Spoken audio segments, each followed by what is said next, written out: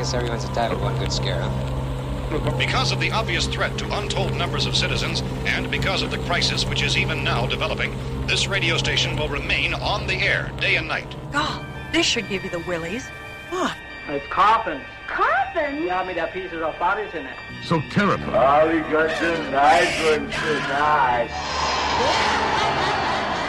Well, this is black magic. For those who love horror. For those who have the guts. They're coming in! The most hideous scheme in the history of mankind. It's just the wind. You're getting closer and closer to the most unnatural kind of death. You'll scream too. His power is stronger than stronger. His might shall last longer than longer. It's Satan! That scares you. No! Let me eat your Children of the night. Kill you! I've just seen death. Do you know what the most frightening thing in the world is? Oh, I can't believe I'm doing this again. I am back with another creepy Ketchup. Ketchup? Ketchup? Ketchup? Ketchup? It's a good thing you guys can't see me because I look like hammered trash right now. I'm very bloated, but that's what you get for cheating on your diet. Oh, man. And if you hear cats behind me, it's because my cat Asha is begging me for some cream cheese. I gave this hoe like a thimble full of cream cheese 2 years ago, and she keeps following me around like I still have it. Like, I don't know, man. I mean, I live with I'm a level 3 cat daddy. I'm working on level 4, but there's a lot of steps to it.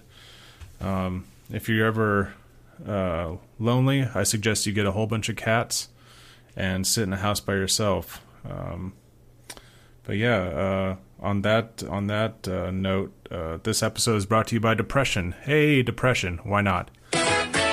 Today we got some astronauts, some aliens, and we got a real life encounter of celebrities and ghosts in a situation of life imitating art. So first off, I want to talk to you about astronauts and their encounters with UFO/UAP phenomenon. You know, for a long time, there have been stories and rumors that have circulated about NASA, purported sightings of strange craft by some of the earliest Apollo astronauts. Even recently, former astronaut Al Warden did an interview on a British morning show where he revealed his theory on humanity and ET. What? Do you think there's aliens? You know, I've been asked that question hundreds of times. Do you believe in aliens? And I say, yeah. Have you ever seen one? I say, yeah, I have. Well, how have you seen them? Well, I said, I look in the mirror every morning. Because that's what we are. We are the aliens, but we just think we're the thing. We just think they're somebody else, but we're the ones who came from somewhere else. Because somebody else had to survive, and they got in a little spacecraft, and they came here, and they landed, and they started civilization here. That's what I believe. And if you don't believe me, go get books on the ancient Sumerians and see what they had to say. That's a whole different discussion now. They'll tell you right up front. You've just blown that right open. Yeah. So yeah, that's pretty weird. I mean, I don't think that's too far from what actually happened. You know, I actually agree with a lot of that. It makes as much sense as anything else. I don't know. So on the tail of that story, we have this pretty amazing piece of news out of Italy. An article was recently published in Ave Neri. I'm sure I'm butchering that, but it's an Italian newspaper.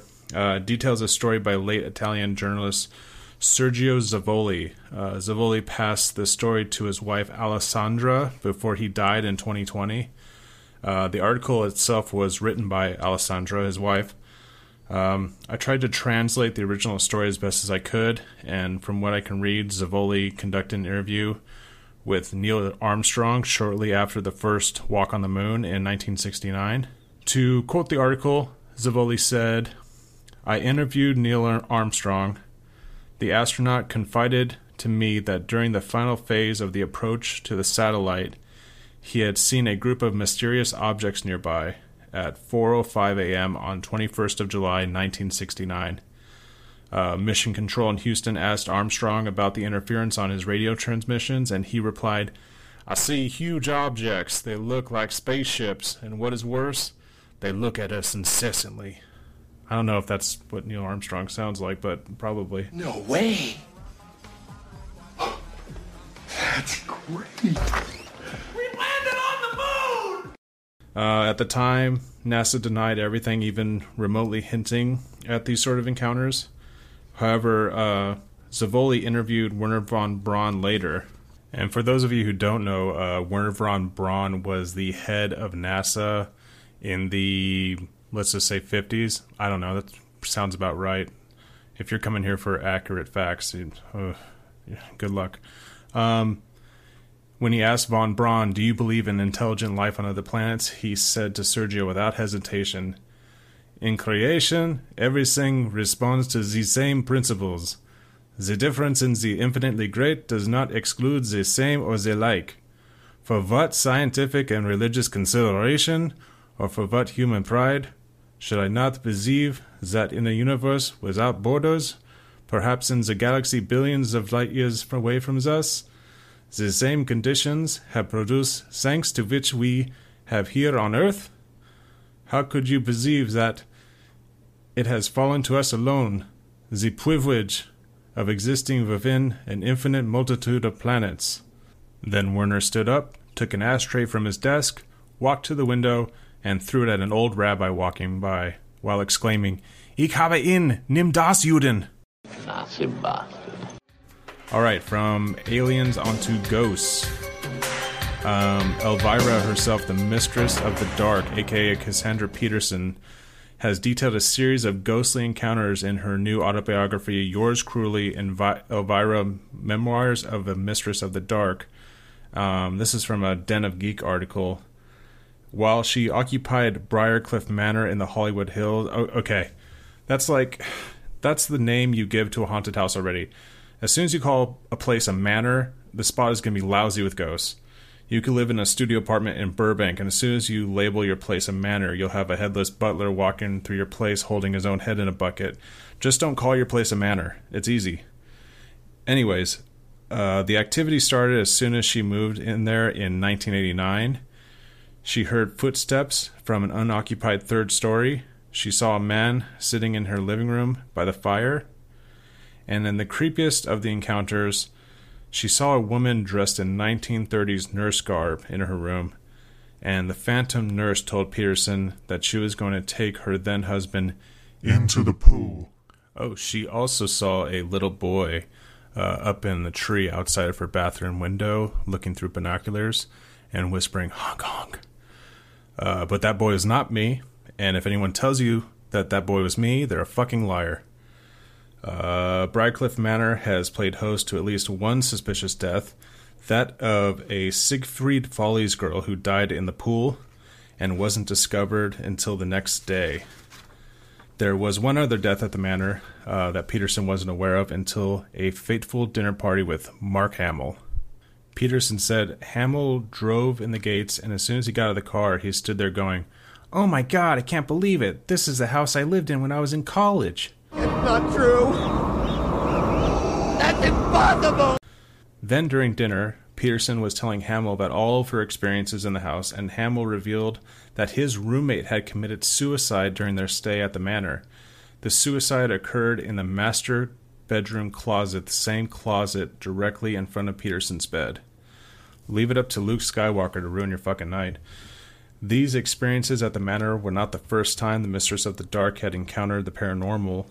When Peterson was a child, she would often play with a Ouija board in the basement of her childhood home. However, when her friends weren't around, she would play alone. That's just fucking asking for trouble. Peterson said as soon as she placed her hands on the planchette, it would zoom around on its own. She said that the board would give her messages about Salem, Massachusetts, about witch trials and random names. After freaking her out, she threw the board in the closet and tried to go to bed, only to hear the faint scratching sounds of the planchette moving on the cursed spirit board. When she told her mom about this, her mom took the Ouija board and burned it in the backyard, also asking for trouble. Oh, and if you listen to our episode on horror bands, you know that You also shouldn't mess around with Ouija boards because your little brother's head could burst into flames at any second. That's going to do it for us today on the Creepy Ketchup. Please hit me up on Instagram at Macabrecast Show and find all the podcasts here on the Gang Line Assembly. And please, if you like our shows here, tell a friend, tell all of your friends. It would mean the world to us. And with that, take it away, Elvira. Until next time, unpleasant dreams.